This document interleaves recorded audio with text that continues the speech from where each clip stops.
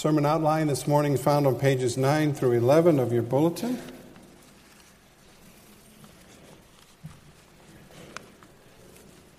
And as we come together, we ask the question, as the sermon title does, what difference does it make? What difference does what make? What difference does the resurrection make? What difference does Jesus coming back from the dead make? What practical difference does it make? We will explore that together in a few moments. But first, the Word of God from Acts chapter 17, verses 16 through 18. While Paul was waiting for them in Athens, he was greatly distressed to see that the city was full of idols. So he reasoned in the synagogue with the Jews and the God-fearing priests, as well as in the marketplace day by day with those who happened to be there. A group of Epicurean and Stoic philosophers began to dispute with him. Some of them asked, "What is this babbler trying to say?" Others replied, "He seems to be advocating foreign gods." They said this because Paul was preaching the good news about Jesus and the resurrection. Let us pray. We stand before Lord and you this morning and the empty tomb, and we marvel at your power, your faithfulness and persistence, your long-suffering with us, and the marvelous future that you have opened up for us, which none of us deserve. We are awed indeed by who you are and how great you are, and pray that in these moments now together we might see the power of Christ and feel the presence of His Spirit and know the comfort of His Word. For it is in Jesus' name that we pray. Amen. This section in Acts 16 is one of the many instances in the New Testament where Paul is preaching, and Luke, the author of the book of Acts, summarizes what he says by saying that he preached the good news and the resurrection of Jesus Christ. It doesn't mention very often, that if at all, that he talked about the specific miracles of Jesus. It doesn't mention the moral and ethical standards which Jesus taught, as in the Sermon on the Mount. But time and time again, there is this reference to the resurrection and the centrality that it played in the early church's message. I'm afraid that today, for many of us, it's not so central. And of course, that's partly my fault. I'm the preacher, and I set the tone of what we preach on, along with the session. We don't talk enough about it. We have to do better at that. In Paul's day, the Greco-Roman world was swept by Christianity and by this message that Jesus was alive. That's simple. He died under Pontius Pilate, as the Apostles' Creed says, and he rose again the third day. He's alive. And for some reason, that skeptical generation was swept by this truth. It was changed. The culture was changed. The leadership was changed. The standards of the day, gradually over time, were changed. And I would suggest to you, it is for at least two reasons that it still continues to be of interest for us today. First of all, it's credible. And second of all, it answers the deepest needs of our hearts. That's what difference it makes. Let's look first of all at the credibility test. Paul doesn't say, although not in this passage, but as we look at the wider context of his preaching, he doesn't say, Jesus rose from the dead and you just have to believe it. You just need to have faith in Him. You just need to go along with it. Sometimes that's the message that people hear. But there's much more to it than that. Paul says before Festus and Agrippa in Acts 26, these things were not done in a corner. They were done openly. People are alive today in Paul's day. They are alive who saw Him, who remembered Him, and who could testify to His presence. So he speaks to them about the proofs of the resurrection. But we have to acknowledge that he does so in the context, of the wider context of vulnerability. We have heard this morning read from 1 Corinthians 15 that everything hangs on this. Some would say, well, take the resurrection away. It doesn't make that much difference because Jesus' ethical and moral teachings are still true. It's still right to tell the truth. It's still wrong to murder. It's still right to do what the Bible says. It's still wrong to ignore it. And certainly he lived an inspiring life, doing many things, helping people everywhere he went, and always in a gentle and kindly way. But that's not the argument that the Bible makes. Perhaps we could be satisfied and say, well, either way, I want to follow Christ. But the teachings of Paul in the New Testament don't give us that option. It's all or nothing. I mean, that's what we have to conclude from what was read earlier in 1 Corinthians 15. If these things are not true, if Jesus didn't rise from the dead, then we are of all people most miserable, and everything else that we teach can't be relied upon. This is a lot of weight to place on one thing. And that's why I say the argument that the Bible makes for the resurrection is one of great vulnerability.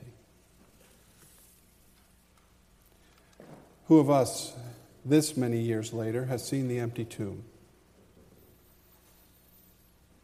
All of the eyewitnesses are dead. The followers of Christ are flawed.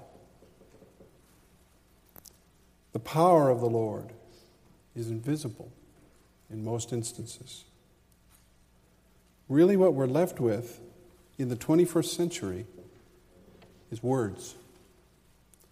Words in a book, because the stone we cannot see, the eyewitnesses are all dead, the church itself is hardly perfect, then or now.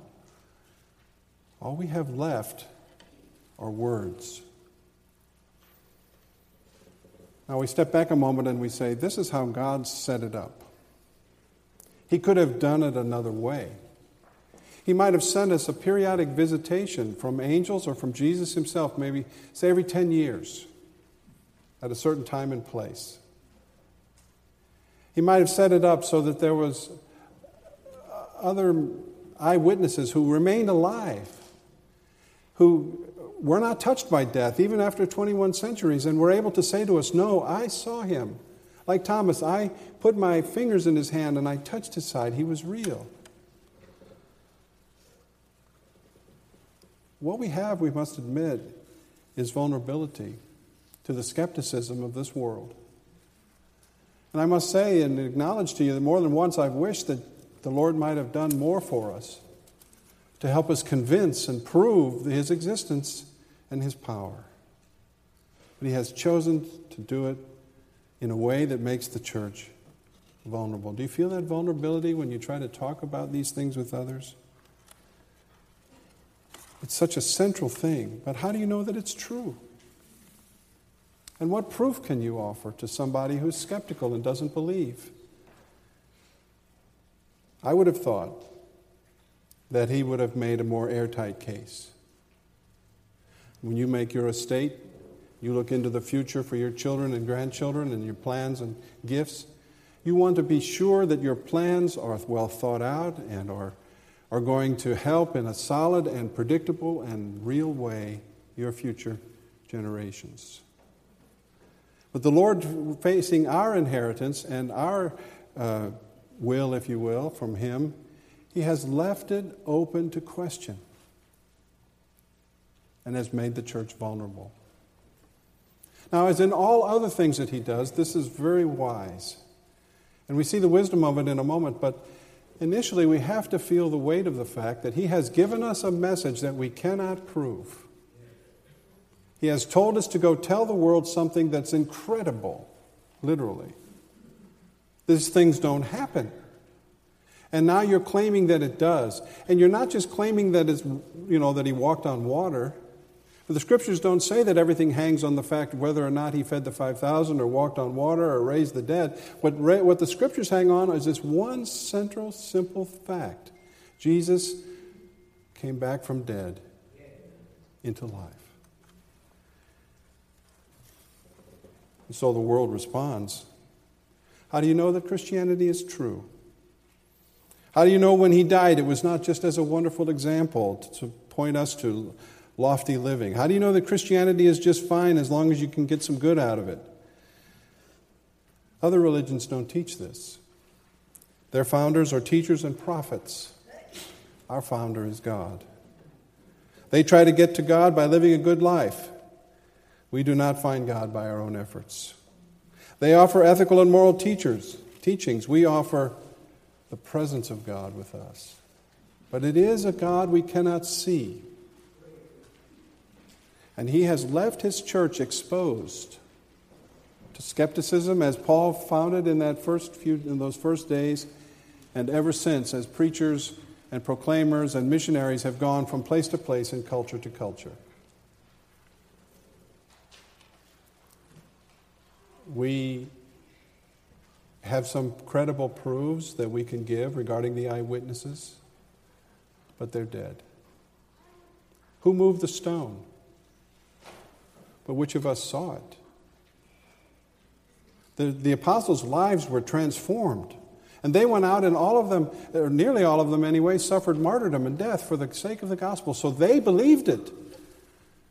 But the church has been weak and failing ever since the disciples fled from the cross. And although their lives were transformed, the church has struggled for 2,000 years from time to time with internal issues, heresies, schism, and troubles. He might have slammed the door like he closed the door of the ark and ended with all finality any question about the resurrection. But he didn't. He left it, in that sense, open. And he left his church, in that sense, vulnerable. Do you feel it? Do you recognize what I'm saying? It was his plan to do so. It'd be interesting to see what he says when we get to heaven as to why. But he left us hanging out there, vulnerable to the skepticism and mocking and scorn of generations of people. And he said, in effect, he said, I'm giving you this, but that's all I'm giving you. Deal with it. It's enough, as you'll see. So this resurrection is, first of all, characterized by the vulnerability of it. Everything hangs on it. You know, if everything hung on something in your life, you would sure protect it, and you would fortify it, and you would make it strong. The testimony of the resurrection is strong, but it's very also vulnerable to skepticism, mocking, and scorn. And none of us can change that. That seems to be his design, his plan. We live in a world carrying a cross and a message that the world hates, opposes, snorts and mocks and scorns at. And we can't do a whole lot about it except cling to the truth and not give it up. But secondly, we do have confidence. Paul challenges Agrippa later on when he speaks to him to produce the body. If this isn't true, then show me the body. And he begins to build a case. He says, ask the witnesses that are still alive. Here they are. I can give you some names. You can ask them if this is true.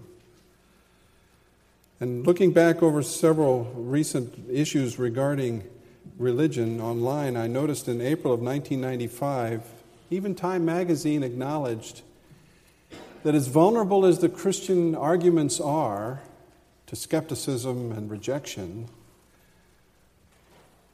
first of all, the Gospels were written early enough to be contemporaneous with their claims. So we don't have anything that rules out what the Bible says. We have early enough testimony in the written record, textual proof of the testimony of the Bible early enough that we can't just say this was made up later. If it's wrong, it was believed from the beginning. And the textual evidence simply just has grown over the centuries to show that these things were believed and taught from the earliest days. Secondly, the Time magazine said, if it is a lie, and many people do think so, it is poorly defended. Women are the first eyewitnesses. You wouldn't want to do that. If you were putting a lie together in those days in culture, you would bring perhaps lawyers or religious leaders or some kind of political figure. And also, the apostles die for a hoax. If this is some grand scheme, some pyramid plan to spread the word into the world, then these men have bet their lives on it. Consistently and in different locations, not just huddled together in the Alamo, with Santa Anna coming against them, but one by one, all across the Mediterranean basin and into the Far East, where tradition tells us even to India, the disciples, the apostles went and were martyred for the faith. Which brings us to the fact that although there is scant evidence for us today, there is some. There is enough. There isn't anything in the record that has been discovered that says, nope, that's wrong. Completely wrong. If you have skepticism, it's an inward skepticism. It's something that comes from the inside. Which gets to the next point, the application here. The real problem with the resurrection and the real reason for the skepticism, in my view, is that if it is true, then you lose control of your life. If this is true, if this is the cardinal doctrine of fact, if this is the greatest event in history, as the Bible says it is, a fulfillment of the ages upon which everything was leading and from which everything has been proceeding, if that's true, then that's arresting, that's startling, that's astonishing, and you lose control of your life. I have to reckon and grapple with this if this is true. I mean, I can go around the rest of the year without Easter, without even hearing anything about this, and I can go my own way. But when these Christians come at Easter and they say that this is all they've got, that the whole thing, that they don't want anything to do with the morality or the miracles except for the resurrection of Christ, and that's what Paul is saying here as he preaches. If this is all they've got, it might be true.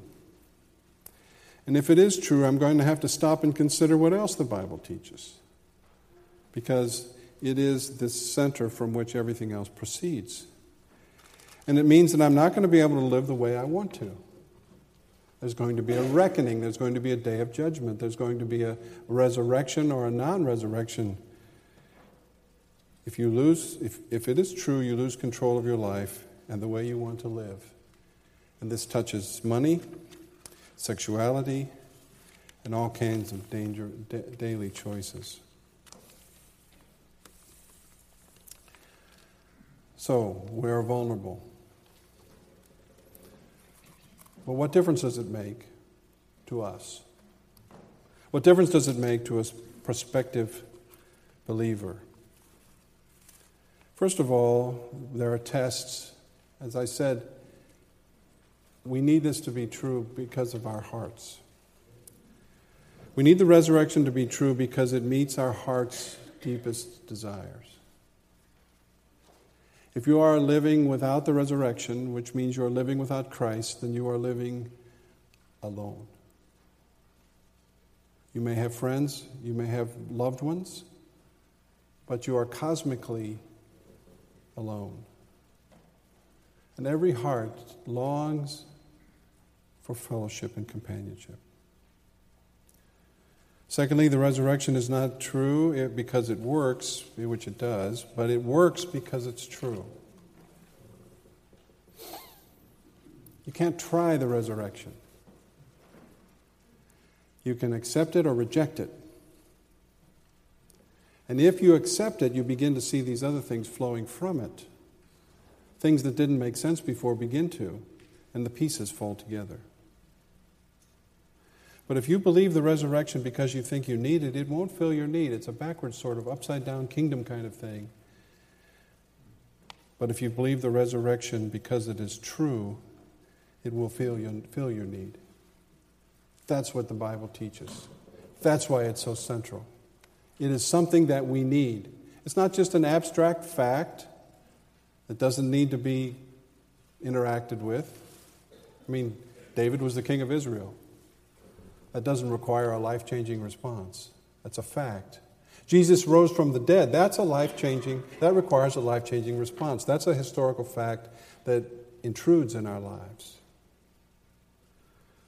The central question is, what do I believe about death? If you believe that death is the end, then there are two options, and they're represented in this passage, the Epicureans and the Stoics. Two schools of philosophy in ancient Greek that are mentioned in this passage. The Epicureans believed, let's have fun.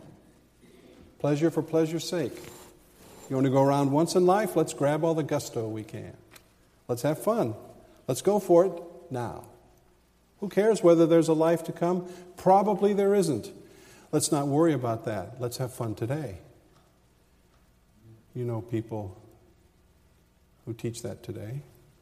They may not go to Epicurean societies, but they've picked up enough philosophy from modern culture in our world to know that that's what they want. Then there are the Stoics who just say no, who call people to be strong and courageous and to deny themselves the pleasures of life for the greater good of character and stature and nobility and rectitude. The problem is both of these lead to idolatry and emptiness. Nothing. They don't go anywhere. They deny that there's a life after death, and they live this life as if there is no consequence. The key thing about the resurrection is that it is it's a past event with a future fulfillment that drags us along right now. That is to have a present effect. It's a past event, but it's not locked in the past like most events. It has a present application because it ties us to the future. It's central. And here are at least 5 reasons why. What difference does it make, I ask, in the title of the sermon? If you believe in the resurrection, it satisfies your desire for immortality and significance. Philosophers and students of human nature for centuries have noticed that from generation to generation, people's interest in the afterlife doesn't diminish. It's a constant subject of books and conversation and movies and speculation and philosophy. What's going to happen to me? Is this it? Are the Epicureans right? Are the Stoics correct? That when you die, you rot, and that's it. Many, many people think so. But the resurrection says, no. When you die, that's not the end. There is an ongoing pattern here. Jesus died. But he didn't stay dead. And he didn't rot. He moved forward to all eternity in the presence of his Father and of his followers, and we too will live. Because as Paul says, we are in Christ. As we trust in him, there is some positional status that we have in him that changes our eternal destiny and connects us to something immortal, eternal, glorious. The resurrection is the only doctrine that does that. Secondly, it satisfies our need for acceptance. We have a need for deep consolation, to be loved. And the testimony of the resurrection is that he loves you. He's just not moving through history accomplishing the divine enterprises that he has sovereignly ordained. He has stopped and he is interested in you. So the resurrection is not just for other people. It's for you. And it connotes an acceptance and consolation that is really remarkable. God is saying, I'm not finished with you in these short years upon the earth. I haven't fixed my love upon you, and that love will continue to all eternity. If you are in Christ, you are a new creation. The old has gone away, the new has come, and you will be transformed now and all the rest of the way.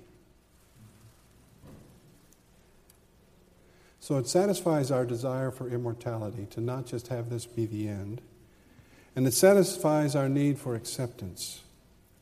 It further gives us incentive in this world to fight poverty and disease and evil, because this world has become a platform for the world to come. And although there's much about the resurrection that is of the life to come, it is also the resurrection of the body, and not just the soul. The body will be restored. A new heavens and new earth will be created. And one day, in a glorified body, we shall dwell in the presence of God, not just as spirits. For a time, our soul is separated from our body, yes, until He comes back. But when He comes back, and when He judges the earth, then our body and soul will be reunited in a glorified way. So what happens here counts. What happens here is important. The material world is God's creation.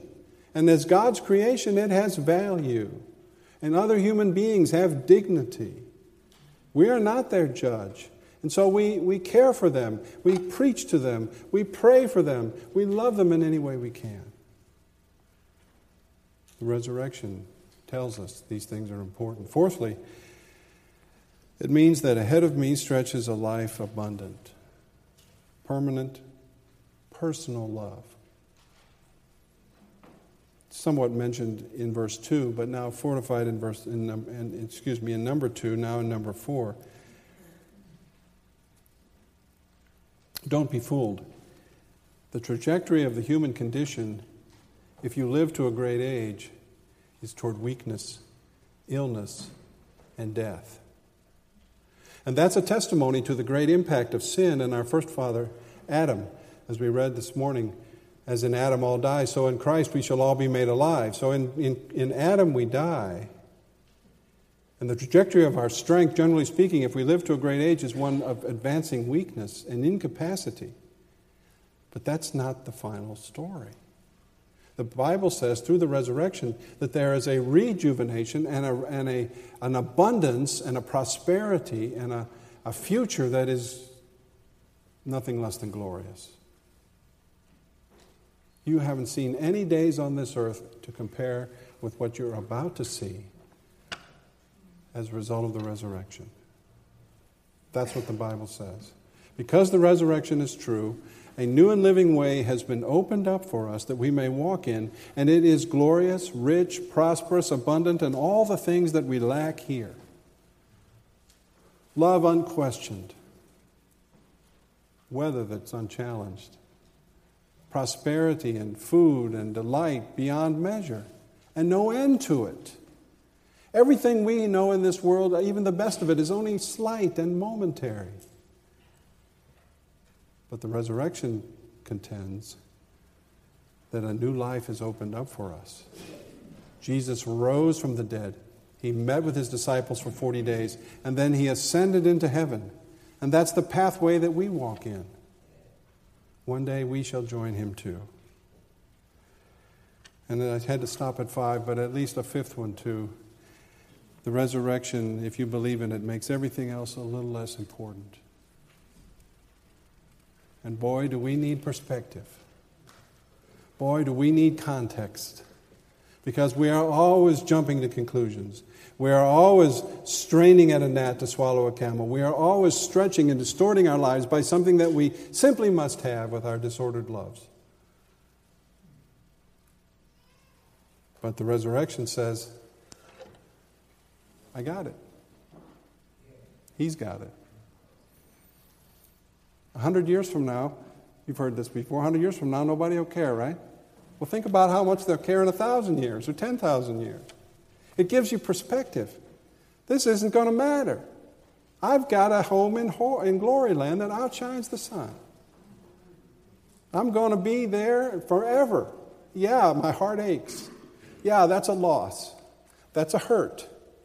I don't like it. It doesn't feel good. But in the context of what I'm facing and what I'm inheriting, oh my, It's a little thing. It's just a gentle elbow in a crowded room. Perspective. So to conclude, unbelievers here this morning, I'm calling you to doubt your doubts about the resurrection. Maybe you're wrong about that. Maybe you're wrong not to think about it very often. Be skeptical of your skepticism. Did you ever change your mind in life? Maybe you could change your mind about this. You have gambled everything on it not being true. Take another look at the evidence. I grant you from the beginning, as I did in the beginning of the sermon, that the evidence is not airtight, watertight, or perfect. He has left the church vulnerable to skepticism, scorn, and mocking, and we have experienced it. However, there isn't one single fact about the resurrection that has been disproved in any objective way. The only reaction to it that is negative has been one of unbelief. For believers, for you and me, if the resurrection is true, then we've lost control. Somebody's pushing us through life. Somebody is ordering our life. We can't do everything you want to do because He's the sovereign Lord. You have to give all of yourself to Him, but if you do, you will be able to face anything and everything in this life and in all eternity. Now, this might be true on the basis of any number of things. He might have said, your life can be changed if you believe He walked on water, or that He fed the 5,000, or that He raised the dead. Your life can be changed if you believe that the Ten Commandments are true. But He didn't say that. He said, and Paul repeated it over and over again, it's the resurrection that makes it so. And it's the resurrection that guarantees that it's true. Because He says from the cross, it is finished. His work is done. What next? The resurrection guarantees that He has the power, He has the hammer, He has the position to make these things truly right.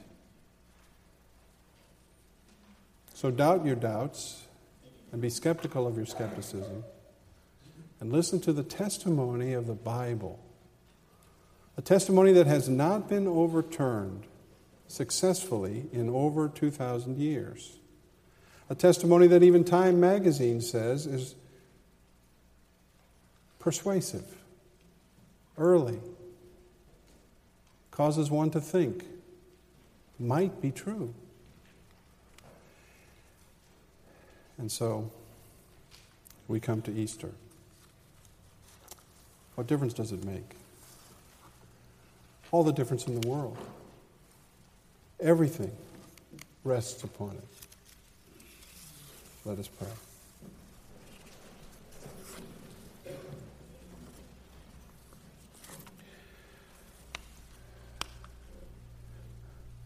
Lord, we want to believe. We weren't there. We didn't see you. We didn't touch you. We didn't hear your voice. We didn't eat with you by the seashore. But you've told us that you were there in your word, and you've reminded us by your Spirit since then that you are at work in this world, although invisibly. And so change our hearts, we pray. For those who have come this Easter doubting, help them to doubt those doubts and re-examine the truth and the testimony of the Scriptures. For Christians who've come, who don't want to give up control of their lives, help us to see that there's no fighting this. A God who can come back from the dead and who can raise others from the dead is not one to be trifled with, is not one to be doubted. And we can surrender control to such a one who can do this. And so we thank you for the hope that is ours in Jesus Christ. And may you open our hearts to believe it, and thereby make us new. Through Christ our Lord we ask it. Amen.